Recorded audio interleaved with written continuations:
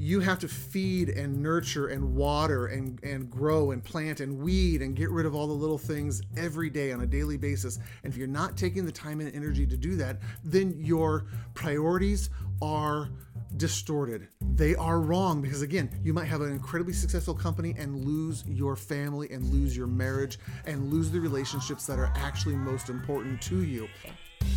Welcome to the Secure Marriage Podcast, where we believe it's possible to fight less, feel understood, and enjoy a deeper connection with your spouse. We're your hosts, Paul and Shannon Elmore, and on today's episode, what to do when your husband works too much. Was that right? That was perfect. So you ready? Yeah, I'm ready. What are we talking about today? You're born ready. I'm born ready. What are we talking about today? What do you do when your husband works too much? When your husband is... Stop laughing. Go ahead. Finish the sentence. What do you do when your husband is self-employed and because he wants to provide for the family, he is constantly working on his job, on his company? You try very hard not to get annoyed. Now, this is a real scenario, not here, not between you and me, even though this is going to be a really easy one to talk about because this is something very similar that you and I have to deal with. But this is a question that was sent into us. And this wife, who is very grateful for her husband, who really appreciates her husband, but husband is self-employed, started a company. The company is starting to do really well and starting to thrive. But he also has that personality type that says, I want to make sure that I grow this company, and right. It's difficult to say no to any sort of job. And so he's gone. He travels a lot, and so he's gone from the house, a couple weeks at a time. That's hard.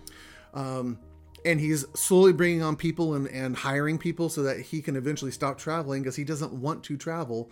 But currently, that is what's kind of required for the job. And this person is an Enneagram 8, which means he's a very direct, very blunt kind of person. Not necessarily rude all the time, but he appreciates just getting directness. Let's just get down to the issue. Let's not worry about the feelings. Let's not worry about, how that affects you. Let's just get the problem solved. That's hard. But what would you say to a wife who's kind of in this predicament? What would you want to say from one wife to another wife out there? Let me get a little bit more information. Sure. Is he aware that he's working too much? Yes, he's aware that the business is costing a lot of time and is taking time away from his family. And he's making efforts to fix that, to change that. In the same way that I take efforts to change that, which is whenever I'm at home and I'm supposed to be with you, my brain is still thinking about some other idea or business or concept. You just can't help I try yourself. to sneak my phone over and write down some ideas or check on email or something. And I tell you, it doesn't feel like we're together. It doesn't feel like we're together. Right. Yes, that is what we are facing in this scenario. So yes, is he aware? Yes. Oh man, that's so hard. Okay, so let me ask one more direct question then. Okay. She feels bad saying anything to him. She's lonely. She is little discouraged and disappointed that they don't get as much time together. But every time she tries to say something about it, his directness gets in the way. Or defensiveness is like, well, let's just deal with the problem and let's not worry about the feelings. And so she feels a little kind of cut off at times and has now become very afraid of putting herself out there, expressing any sort of disappointment, frustration, hurt, sadness. So basically loneliness. When she's tried to express those things, it's not about it. Her feelings and how she feels about the situation is just getting left out, not even acknowledged, basically. Exactly. Yeah, that's really, really hard because sometimes you don't necessarily need, as a woman, you necessarily need the problem to be fixed. You just need to be heard, listened to, and know that your spouse understands how you're feeling.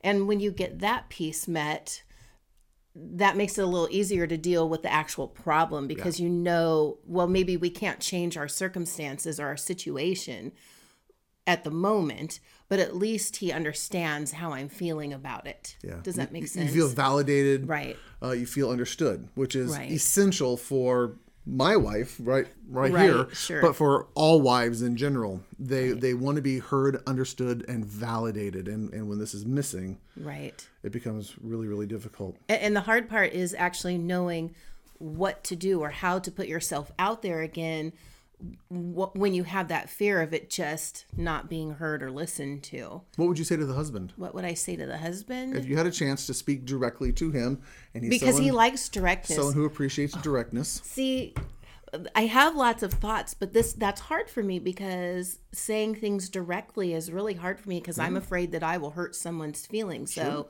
well, I would probably just have to tell him, your wife really needs you to actually just hear her feelings, her thoughts, and you need to listen without reacting defensively or saying, well, let's work on deal with the problem. The problem's not the problem right now. The problem is your wife needs you to hear her, to understand her, and to validate her feelings. Whether you agree with them or not, there's still feelings that she's experiencing. Yeah. What would you say to the wife? To the if wife, she was listening right now. It's understandable how you're feeling. Yeah. It really is. But don't give up. There's hope for your husband. Keep listening to our podcast. That sounds a little too personal. He can be taught. Oh, I wasn't even thinking about that. I really, truly wasn't. Oh, okay. If that's what you say. It took me a minute to figure out what you were talking about. That's too funny. No, there's hope for everyone. There is. That's there is. where- Especially if there's hope for me, Oh, as come I'm on. learning to no longer do that or to Right. back off on some of that, then the other, meatheads out there who are totally distracted by business and wanting to provide for their family, they can learn as well. Right.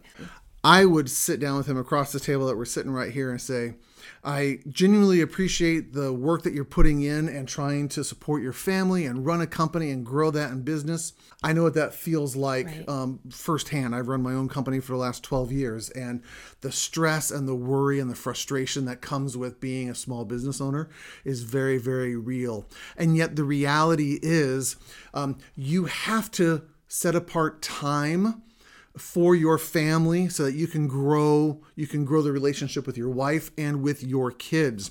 If you were to look at your calendar and count the number of hours you are actively putting towards growing your company and the numbers of hours you're actively putting towards growing your family, I'm betting it's going to be highly disproportionate.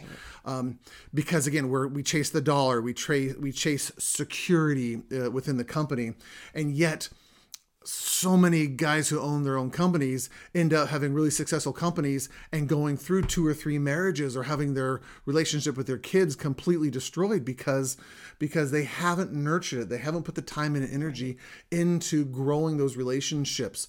You have to feed and nurture and water and grow and plant and weed and get rid of all the little things every day on a daily basis. And if you're not taking the time and energy to do that, then your priorities are distorted. They are wrong because, again, you might have an incredibly successful company and lose your family and lose your marriage and lose the relationships that are actually most important to you. And so you can learn how to both run a good company and build a relationship, but that requires a sacrifice. So it's the opportunity that you have to be at this thing on a Tuesday, and if you're not there, it's going to cost you $15,000, and yet you promised your wife Tuesday we'll be together. And you need to look at that person and go, okay, this is going to cost me $15,000 to spend a day with my wife, and she is worth it. We made the decision early on in my counseling practice that I don't work weekends. And I have a lot of people who ask me, can we see you on a Saturday because I work, all day long and I can't get in during your office hours. And it's like, no, I won't work on a weekend. And it's cost me thousands of dollars in lost revenues and lost opportunities because I have a wife and 4 kids. Right. But I have prioritized that, and I don't miss those dollars at all. I am glad that I get to sit here with my bride and I get to make these videos and make these podcasts and actually like coming home to the person that I'm married to rather than her being a stranger, or knowing that she's at home being frustrated, lonely, disappointed, or even worse, afraid to talk to me about this. It actually causes wives to doubt themselves and doubt their feelings, to say, well, I shouldn't ask this of my husband, or every time he does, he snaps at me, or we get into a fight about this. And so are my feelings even real? I mean, am I asking too much? Right. And I want you to hear very clearly, wives out there, no, you're not asking too much. You are allowed to ask for a deep relationship with your husband. And husbands, it's okay for them to ask that, and it's okay for you to prioritize that. Again, don't get sucked into the lie of more money, more power, and then we'll build our relationship later. Right. Well, I was going to say, I think a lot of men work really hard because the end goal is to have retirement and money for later. But what they forget about is that they may have all of that built up at the end, but they don't have that connection with their wife, which is who's supposed to be the one that's going to share that with them when they get to that point. And a lot of times end up losing their marriages before they even get to that point. So what was the point of doing all that hard work and working all those hours and building up all that money to be by yourself, or to be with a spouse and that you're not connected and that you really can't actually truly enjoy that? Yeah. One other thing I'd have, wish I had the opportunity to say to the guy sitting across the table from me is, probably this is rooted in some level of insecurity within you. You want to make sure that you are the provider, that you are successful, that you have security and stability in some way for yourself and for your family. And again, that's not a bad thing. We're not saying that that's a bad thing, unless it becomes all consuming, because you'll find out that that's a bottomless pit, and you will chase security and chase dollars and chase happiness through a business and never, ever find it, because there's always one more deal to be made, and there's always one more opportunity to make some cash. And so where do you start drawing the line? So I would encourage you to start drawing the line now.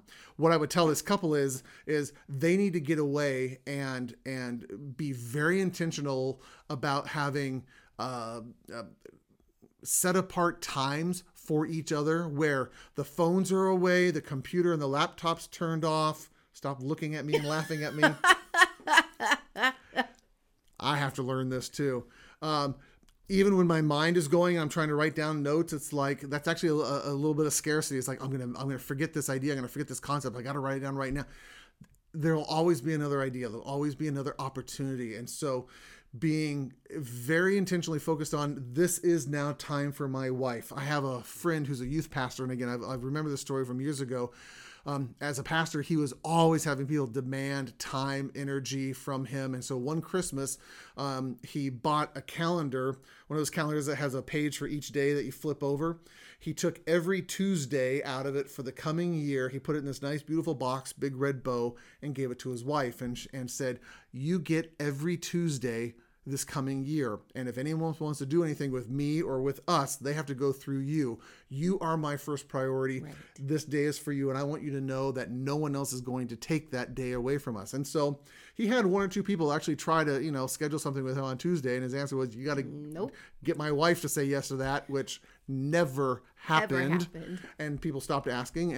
And for a year, and then after that, because they set up a pattern that it became a normal thing in their marriage, he guarded his time for his marriage and his wife, and it was essential for their relationship.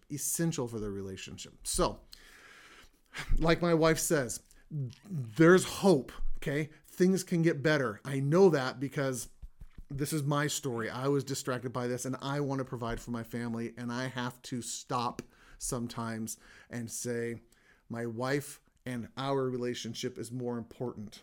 And sometimes I can think of when I've talked to, I can think about way back, even when you weren't self-employed, but you were working, doing counseling, you were running a challenge course, and I don't know what other job that you had. Graphic arts and other things like that, yeah. In there, you were doing 3 different things, and I can remember feeling so lonely. And then you'd come home and your mind would still be going about other things you were thinking of. And I can remember I started writing down what time you left the house and what time you got home. And then I brought to you this sheet of paper that was like 42 days in a row of 12-hour day, sometimes 16-hour day work days. Yeah. And I said, I'm lonely. I miss you. Our kids miss you. And it was easier for me to actually show you. I wasn't trying to rub it in your face, but it was easier for me to show you on paper. That way I didn't have to use words that came across as attacking or accusatory. And I said, I need you to take some time off. I need you. Because you brought it to me kindly, gently, respectfully.